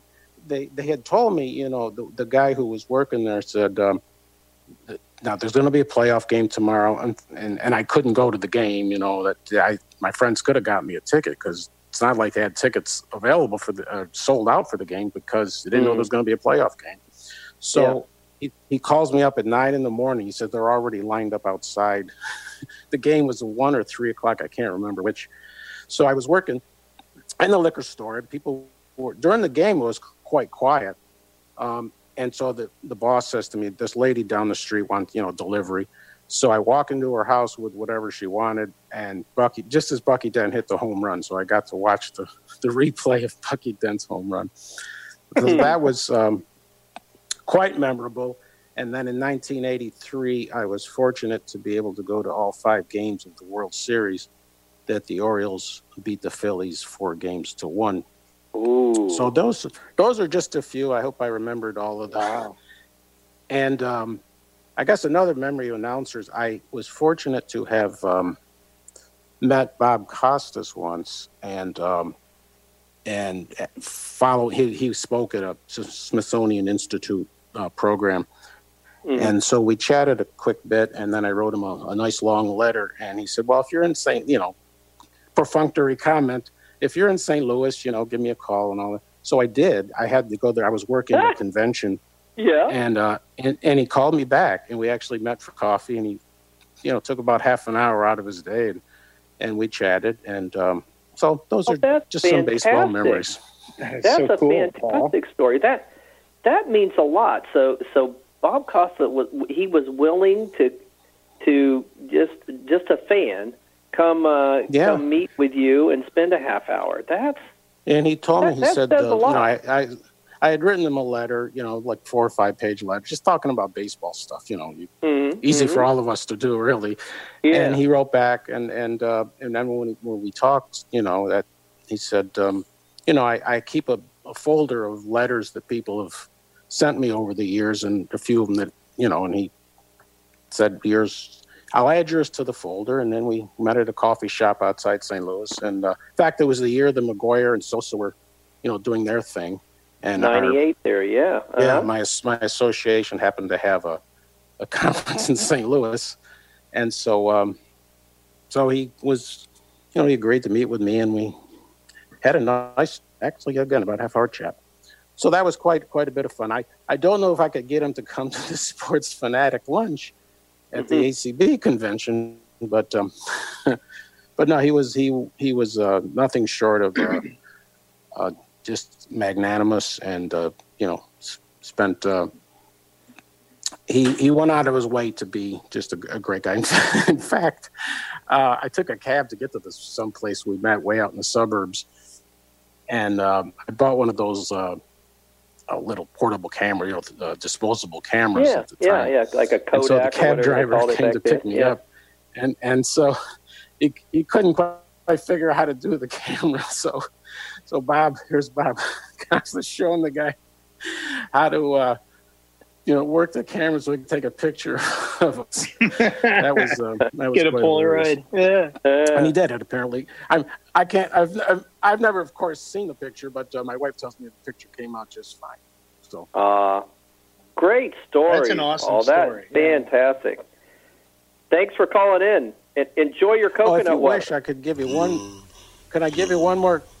Most certainly. Go ahead. One more Yeah. Cub story for Eric's benefit. My wife and kids, we took a couple of road trips, and one year we were in Wrigley Field on July 3rd, and it was so cold they sold out of sweatshirts at the game.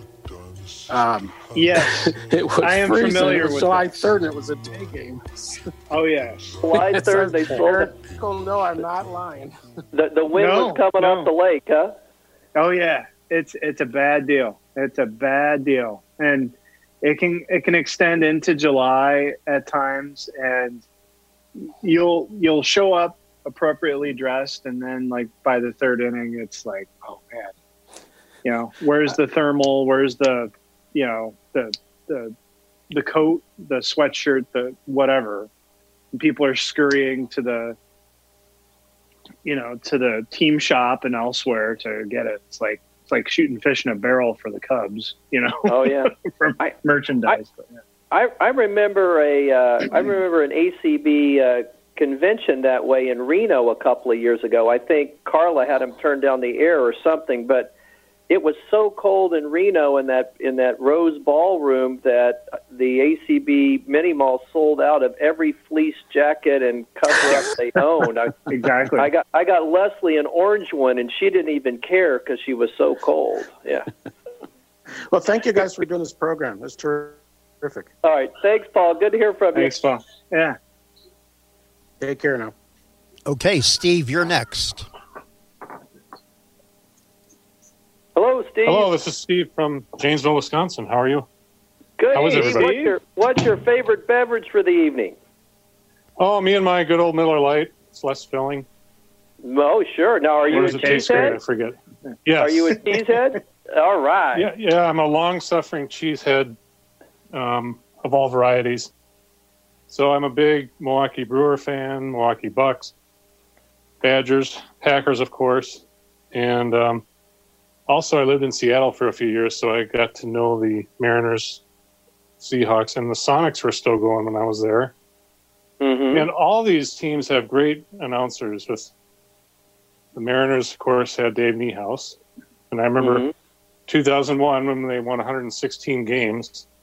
Right. That was incredible, and couldn't finish the deal. But the dreaded Yankees got him, right? yeah, I just read a biography about on the closer. It's called The Closer, and that's really good. So Mariano Rivera. Anyway, and then Kevin Calabro is probably one of my favorite announcers for the Sonics. Mm-hmm. He was just full of excitement and a gravelly voice, and it's really, really cool. Too bad what He's happened. fantastic. Yeah. He went on to he would he used to do Westwood One college basketball in the NCAA tournament. He was very polished but very approachable and very, very real. So and then of course the Seahawks was Lee Hacksaw Hamilton way back when. And now with Steve Rabel and Warren Moon moved on. And so that was always fun to listen to. But here in Wisconsin, Matt LePay, the Badgers announcer for basketball and football, if you haven't had a chance to hear him, he's excellent. He's excellent, very smooth. He's a great Toastmaster. He never has to correct himself, and he just says what he needs to say and wants, and that's it. A lot of excitement. But and then Bob Uecker. Oh God, yeah. This is his 50th year. If he does it this year, he started in 1970, I think, when the Brewers came over from Seattle, and he knows his stuff, and he can say something real plain, but he says it, and it's really, really funny. And he was in Mr. Belvedere and his acting career in Major League also. Major League. Yeah, Major League. just a little bit outside. Help the bad guy. Just a bit outside. Oh my God! Then he's got get up, get out of here, go. Get up, yeah. All right. So the one guy you haven't mentioned yet, Steve, is Wayne Larrivee with the Packers, and yes, he was. I am a next. huge fan of Wayne Larrivee. He spent, the first 20 plus years of his career calling games in Chicago, ostensibly. He was the voice of the Bears on the radio, and he also called Cubs games on WGN and WGN radio at times. He called games, Bulls games on WGN TV. This guy could call like a cornhole match in the middle of Omaha somewhere and make it entertaining. He's a very he's one of my favorite announcers. He can call anything. Of course, his thing at the end of the game is, and there is your dagger. That's right. his big saying. I know. Isn't it amazing? They all kind of have their call. Their trademark. Yeah. Absolutely. And the Bucks. It is back in the 90s. Jim Irwin covered the Badgers, the Bucks, and the Packers. And of course, with the Packers, he had Max McGee with him. That kept it entertaining. Mm-hmm. But it was amazing that he was able to do all those different venues. But going back to Euchre, the fact that he stayed in such a small market, the smallest market in baseball for 50 years. Of course, he played for the Milwaukee Braves, and he's just given so much to the community and stuff. So, there's so much.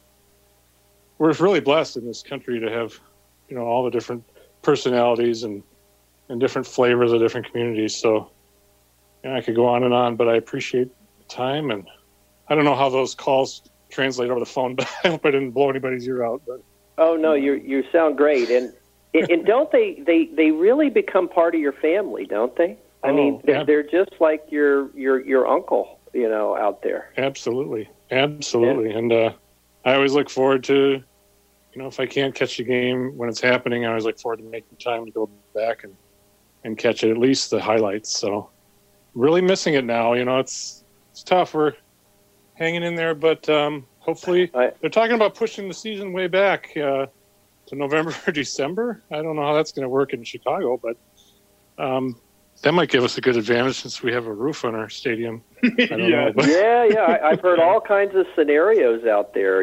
They had the commissioner on baseball on. I was listening to him the other day, and they're thinking about maybe playing into December and playing the last few weeks in the warm climates and the dome stadiums, and then maybe even playing a World Series in a neutral site, which was interesting, like a Super Bowl.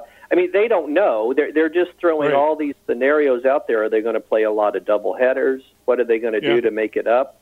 But baseball's had to deal with this 2 or 3 times in the past, so they'll figure it out. Yeah.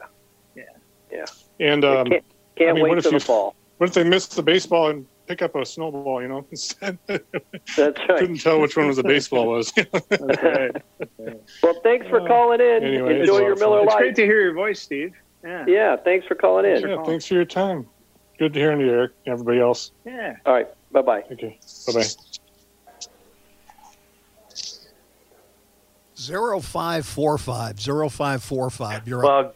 Good evening, my friends, Dan and Eric. It's Ray Campbell here. Ray Campbell. There's another cheesehead out in the wilderness. Well, I'm kind of a cheesehead, but also love the Cubs. But I've got to tell you, my friend Steve kind of stole some of my thunder. I love Pat Hughes. I mean, just his knowledge of baseball, is so incredible. That this guy can recite all sorts of baseball history and all that. But I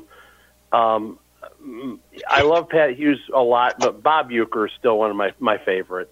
For baseball, he's just. The Brewers can be losing 11-0, and he makes the game exciting. It's like you want to listen to him because of the funny stories he's going to tell. It's just really incredible, and that. But I wanted to just tell. I wanted to just talk about a couple of my favorite games.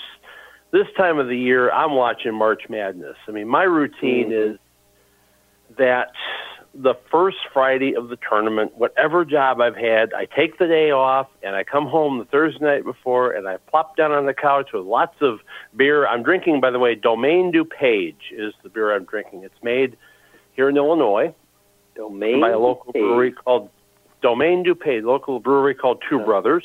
And, yes. And so I'm coming home the Thursday night, and I'm sitting down, and I'm watching game after game after game after game, and then going right into Friday. And it's just, I miss March Madness so much. And two of my favorite March Madness games I wanted to talk about.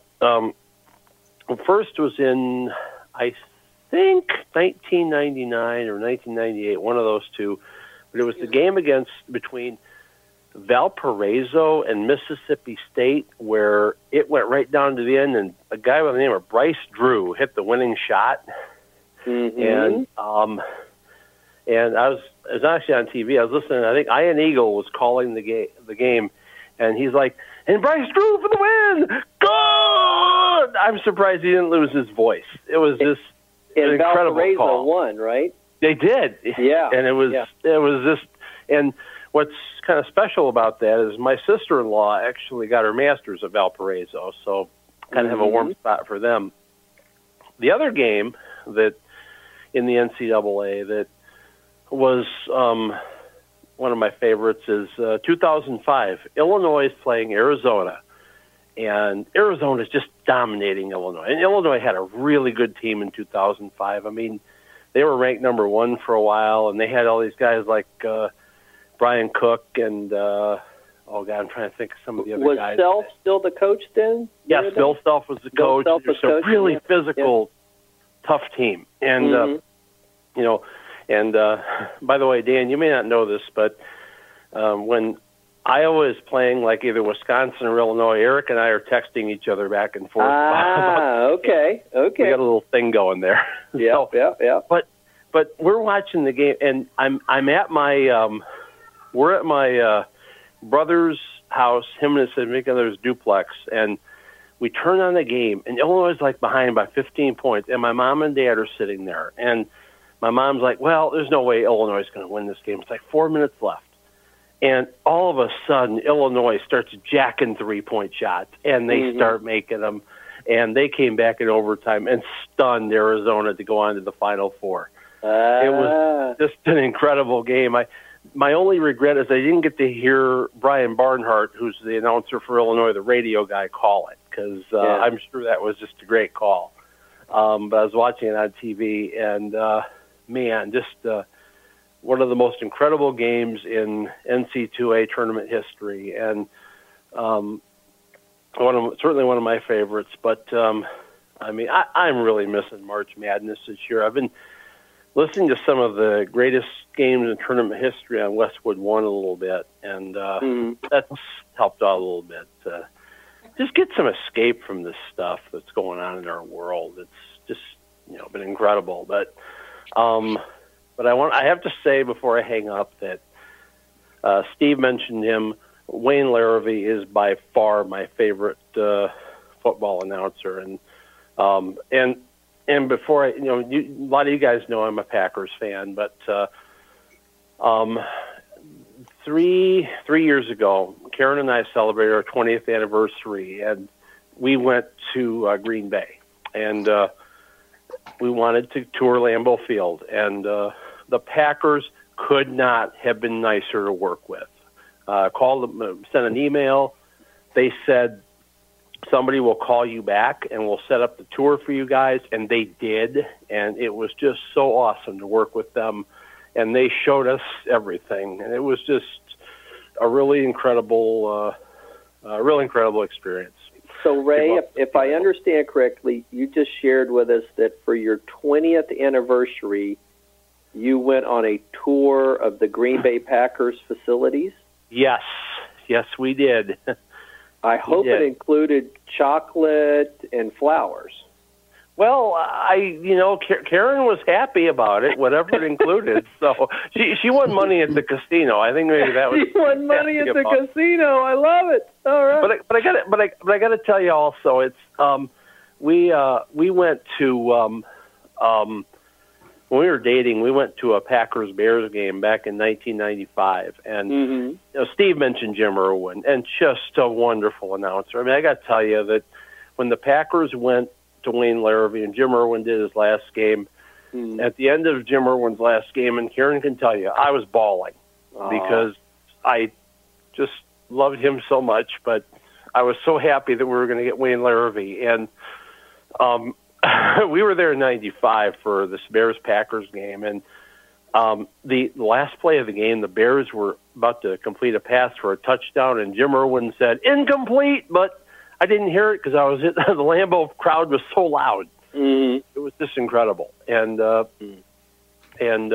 everything like that. So now, have you got to actually go to a game at Lambeau Field? Well, the 95 game was the only game we've ever gotten to. Okay, that was there in Green Bay. Okay. Yeah, we went to Green Bay. It was actually with the Naperville Moose Club. They had a relationship with the Green Bay Moose Club, and it was a deal they had. We went up the day before, stayed the night in a hotel, had a nice dinner, and breakfast the next morning, and went to the game and stuff. And it was a bus trip deal, and it was really cool that we did. So, well, fantastic. Enjoy your beer, and thank you guys for doing in. This. And this Ray, what do you think? Should we try this again, or you think absolutely? People are enjoying it? Okay, absolutely. And I think it would be incredible because I've got.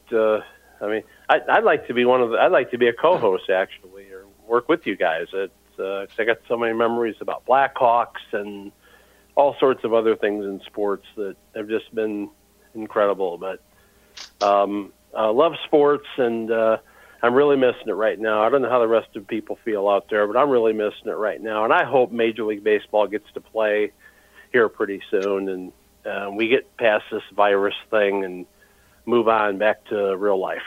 We're all with you there, Ray. Thanks a lot. You got it. Have a good night, buddy. You too, guys. Bye. Bye.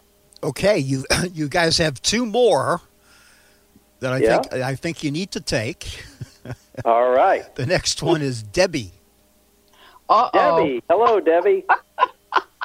Hello, everyone, and hello to you both. I wasn't necessarily going to call in because I think of sports as more of a guy thing, but you two are just so fun, and I just think this is so great. It's so great to get everybody off of all the things that we're usually talking about and thinking about and into fun and all this talk about sports. And when you responded to Paul about the coconut, that was when I just said, oh my God, Dan, you are hysterical. The two of you are funny. I think we need to have ongoing talent shows and just comedy shticks. When you told that story about blind people going through this whole thing about the virus, that is a hoot the way you described it. It's just hysterical. Anyway. Debbie, you remind me of a story. Back, the Orlando Magic, they had Shaquille O'Neal. This may not mean anything to you, but they had Shaquille O'Neal and they had Horace Grant, and they were really, really good. They were winning 55, 60 games a year. They were absolutely great. And they were playing the Boston Celtics, who still had Kevin McHale and the Chief and all these great guys. And so a friend of mine at work, my boss, had season tickets to the Orlando Magic. Her name was Marie Williams, and she took a woman named Cynthia Frank. She said, Cynthia, come to a game with me. Well, Cynthia didn't really have any interest at all in sports. She had this amazing voice. She was an opera singer. She played the grand piano. She was a wonderful, leader and programmer and all that we worked with. So Cynthia goes to the basketball game with Marie. So I see her the next day. This great game, Went into overtime. I think the Magic beat the Celtics in overtime. So anyway, so I see Cynthia the next morning. I say, Cynthia, how was the basketball game with Marie? She said, oh, Dan, it was fabulous. I said, really? You enjoyed it? She said, yes, it was quite the participatory theater. She said there were people shooting things up into the crowd. There were people screaming, and dancers would come out and run on the court, and they would do these great choreographed routines, and everybody seemed so happy and excited. And, I said, well, Cynthia, who won the game? She said, I have no idea. But I had an absolutely fantastic time. Well, so that told me sports is not always about winning and losing. No, and when I was on hold, I was thinking, okay, so what are the really good things? What do I like about sports? And what do you like about sports? Well, that is one of the things, to be at a game or even with people watching TV and everybody's hooting and hollering and screaming and yelling and having fun and or getting mad and then, everybody's usually eating a ton of good food and drinking whatever. It's fun. Everybody ought to have their favorite food and favorite drinks. Now, right now, because it gets into the evening, I'm drinking hot ginger tea. And ginger is really good. Ginger is good for the immune system. Keep your immune system strong right now. Okay. Well, we'll keep that in mind. Do you mix that ginger tea with anything? Maybe you like a shot of vodka or anything. That would be delicious. And you could always add some coconut water. Oh, coconut water would be delicious with that. Well, absolutely. And some Cheetos. Cheetos, yeah. Rick put Cheetos in that announcement. Yeah, we have a lot of jokes about Cheetos. Is Eric on this call? I'm missing Eric here. Eric? I hope I didn't. Did we lose Eric? Eric. Oh, there he is. Oh, he's on mute. He's muted. No, I feel like Eric. Are you there, buddy?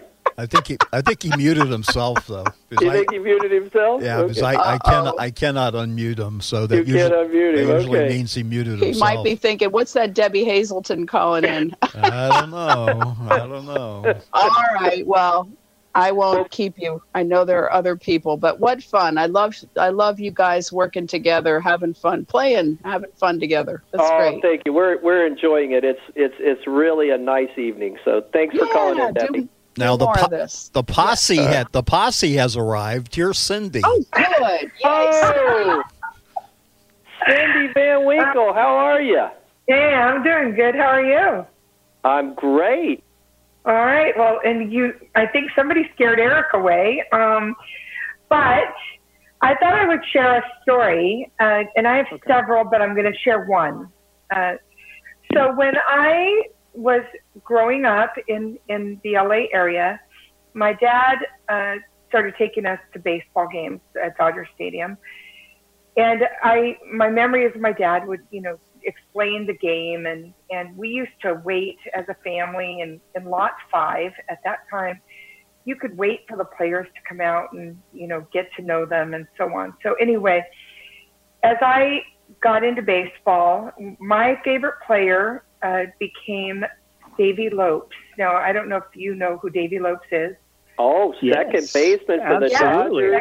Really went on to play for the Cubs. Yeah, he was for the Dodgers, and he wore number 15. And what I think that what drew me to him when I was 12 years old was that he stole bases. He was a runner. He was exciting, and when he'd get on base, I just waited with bated breath for him to steal a base. So anyway, I'm going to give you kind of the short and condensed version. So one of the nights that he came out into the parking lot, and I was so excited because it was Davy Lopes, and so the crowds were going after him, and everybody would get his autograph, and everybody's, trying to run after whichever player. So I told my mom, I want to go get Davy Lopes' autograph. So she took me to him, and she said, he's right in front of you. So I was, totally blind kid, right? I reached my hand up and I grabbed a hold of his elbow, and he shoved me away. Oh. And he said, "Hey, kid, something. I don't know. Or let go of me or something. I don't remember exactly, but had me in tears." And my mom was like, you don't let my daughter cry like that. You don't make her cry. So my mom kind of pretty mad, and a security guard came over and was trying to calm my mom down. And so the security guard went over and talked to Davey, and he came over and apologized. Okay. So now I want to fast forward a bit. So 3 years later, 2 or 3 years later, before my 15th birthday, I'd been on a radio talk show, got to talk with the Dodgers. Tommy Lasorda was on, and I'd called him many a time. So anyway, Tommy Lasorda had invited me to come to Dodger Stadium as their guest to go to the dugout. So there's a whole other story around this. But anyway, my family got to go. We got to go into the dugout. I presented Davy Lopes with a poem that I'd written about him. We got pictures, all of this stuff. So now, this is 2 or 3 weeks later, I'm at a picnic. I swear to God, this all connects. So I'm at a picnic, and you've been there almost 3 years to see going to these games, names with our names of our favorite team on them, and we were known by a lot of the players. They knew our family. They saw our shirts. You know what I mean? It was so anyway. So now this is 2 or 3 weeks later, and the Dodgers are playing the Cubs in Chicago. I'm at a picnic, and everybody at the picnic, all the kids are playing baseball. I couldn't play.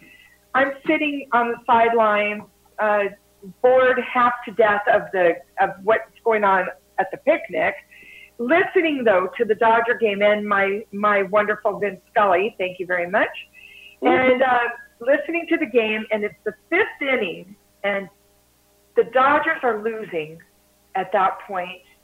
I think they were losing 3-1, and Davy Lopes comes to the plate, and I'm in my own world, listening to the game on the transistor radio. And Davy Lopes comes to the plate, 2 guys on base, and Davy Lopes hits a freaking home run. And I screamed, and my radio flew out of my hand, and nobody knew what was going on. You know what I mean? Like they're playing a baseball game. But anyway, Davy Lopes won that game. So now it was the next day. There comes out in the newspaper, the Herald Examiner, which no longer exists. There was an article, Lopes wins one for Cindy. Whoa! And it was all about how he had met me those 3 years previous, and how he pushed me away, and how bad he felt, and that ever since that day, he never treated fans like that ever again. And there was an excerpt of my poem that I'd given him at the dugout when I'd been there 2 or 3 weeks previous. Yeah. And a picture of him and I from the dugout was in that article. And he said that, my birthday was coming up and all this stuff. Well, anyway, so that was that. And there was a whole other story about the Dodgers that threw me a surprise birthday party a month later when I turned 15. But Davy Lopes was I'm sure he still is. But that was a, really memorable time in my life that swelled to about, when I moved to Washington, I had to leave the Dodgers, and it was pretty tough because all of my teen years, of course, was around them. It didn't end actually there. There's still some more great stories and of just these amazing men who really are off the field are just as amazing as they were on the field. But anyway, that's my story about Davy Lopes. So that is so a cool. fantastic story, Cindy. Yeah, did you end up, if I remember correctly, I think I had a conversation with you a few years ago. You've ended up developing a pretty close relationship with Tommy Lasorda too. Yeah, right? Yep, that's a whole nother. Yep. Tommy Lasorda has been an amazing figure for me. And he's got a book. I think he's got more than one book, but The Artful Dodger. I have a copy of that. He signed it for me. It was a really good read. So if you get a chance to read that, it's about him moving up through baseball, and he was an amazing manager, and he has his own. He's such a big personality, but yes, I definitely want to save that story for another time. I want to give it. You should say that. You say that for our next radio show. Yeah. Now, hey, Cindy, let me ask you this. So now, are you still a Dodgers fan, or are you a Dodgers fan and a Seattle Mariners fan now, or are you throwing in the Minnesota Twins? So let me say that once you're a Dodger fan, you always bleed Dodger blue. So that's the first thing I'm going to say. So that doesn't leave you. And but I, of course, have been doing my best to root on the Mariners over the last 40 years. And in baseball, that's easy to do. You can have an American League team and a National League team, and the only time they're going to meet, most likely is in the World Series. Well, we do some of this big interleague play. Interleague play. And so, in fact, when we were out in Los Angeles, I think in 1999, the Dodgers took on the Mariners, and that was a tough game for me to be at. But it was also a great game because I got to see Tommy Lasorda. So, and now I'm in Minneapolis, and I'm just waiting for the Mariners to come here so I can go to the game, and I'll root on the Mariners for sure. All right. All right. Yeah. Oh, it's a nice Cindy, stadium. What are you drinking tonight, Cindy? Are you having coconut water? No, just plain water. It's just my bottle. Plain water. I know. Oh my goodness, Eric, you need to train your staff a little bit Seriously. better. Plain water. I had wine last night. Can you send Cindy something a little more nourishing there, Eric? Yeah. We'll get you set up, man. I think I need a raise. I need a raise so I can afford it. No, Cindy, I got to ask you the really important question. Bottle or tap? Oh, it's definitely bottled water. I mean, it's bottled water. Okay, all right, there you go. All right. It's not like in the plastic. It's like a big 2.5 gallon jug of Ice Mountain water, and I fill up my Tupperware bottle. 2.5 gallons. Okay. You got like one of those dispensers, that you. Like the Deer Park thing. Like, not nearly as. I don't know. Well, it's just on my counter. Anyway, guys, you're doing a great job, and boy, you're quite the storytellers, and I can't believe what memories you guys have. Oh my gosh! So, hey, thanks for calling in, Cindy. I look forward to your next one. All right. All right. Bye-bye. Cool. Take care. That's it, guys. All the hands are down. All the hands are down. Well, it's been a lot of fun. How about for you, Eric? Has it been a good time? This has been great. Absolutely. Sports is one of these areas in our community where there's a ton of passion and a lot of camaraderie. And so I felt that tonight, definitely. It was a lot of fun. Everybody's unmuted, Dan. All right. Is everybody's unmuted? If you're out there and listening, say go ACB. Can you hear us all? Yeah, ACB. Go ACB. This is what we're going to do. All right. We're all going to sing Take took me out to the ball game. You guys got to man. Oh, okay. Are we ready? Yes. I can't sing, so Eric's got to take us through this with the Harry Carey voice that he's got. Are you ready? A 1, a 2, a 3. Take me out to the ball game. Take me out to the crowd. I need some peanuts and cracker jack. Get back for it. The one for the Dodgers. It's a shame. For it's 1, 2, 3 strikes out of the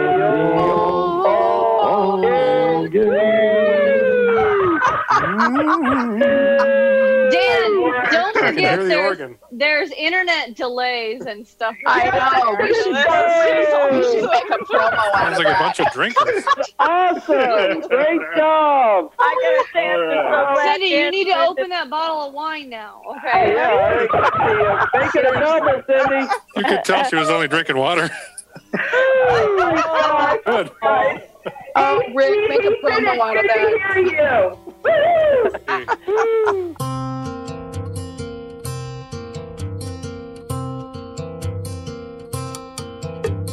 Brother bought a coconut, he bought it for the dime. His sister had another one, she paid it for the lime. She put the lime in the coconut, she drank and poured up. She put the lime in the coconut, she drank and poured up. She put the lime in the coconut, she drank and poured up. She put the lime in the coconut, she called the doctor, woke him up and said, Doctor, ain't there nothing I can take? I said, Doctor, to relieve his bellyache. I said, Doctor, ain't there nothing I can take? I said, Doctor, to relieve his bellyache. Now let me get this straight. Put the lime in the coconut, you drank and poured up. Put the lime in the coconut, you drank and poured up. Put the lime in the coconut, you drank and poured up. Put the lime in the coconut, you called the doctor, woke him up, said, Doctor, ain't there nothing I can take? I said, Doctor, to relieve his bellyache. I said, Doctor, ain't there nothing I can take? I said, Doctor, to relieve his bellyache. You put the lime in the coconut, you drink them both together. Put the lime in the coconut and you feel better. Put the lime in the coconut, drink them both up. Put the lime in the coconut and call me in the morning.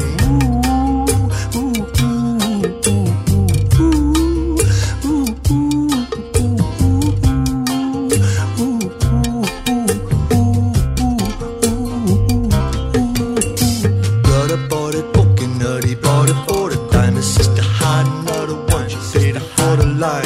She put the lime in the coconut, she drank and poured up. And put the lime in the coconut, she called it Dr. Coconut. She said, Doctor, ain't there nothing I can take? I said, Doctor, to relieve this bellyache. I said, Doctor, ain't there nothing I can take? I said, Doctor, now let me get this straight. You put the lime in the coconut, you drink and poured up. Put the lime in the coconut, you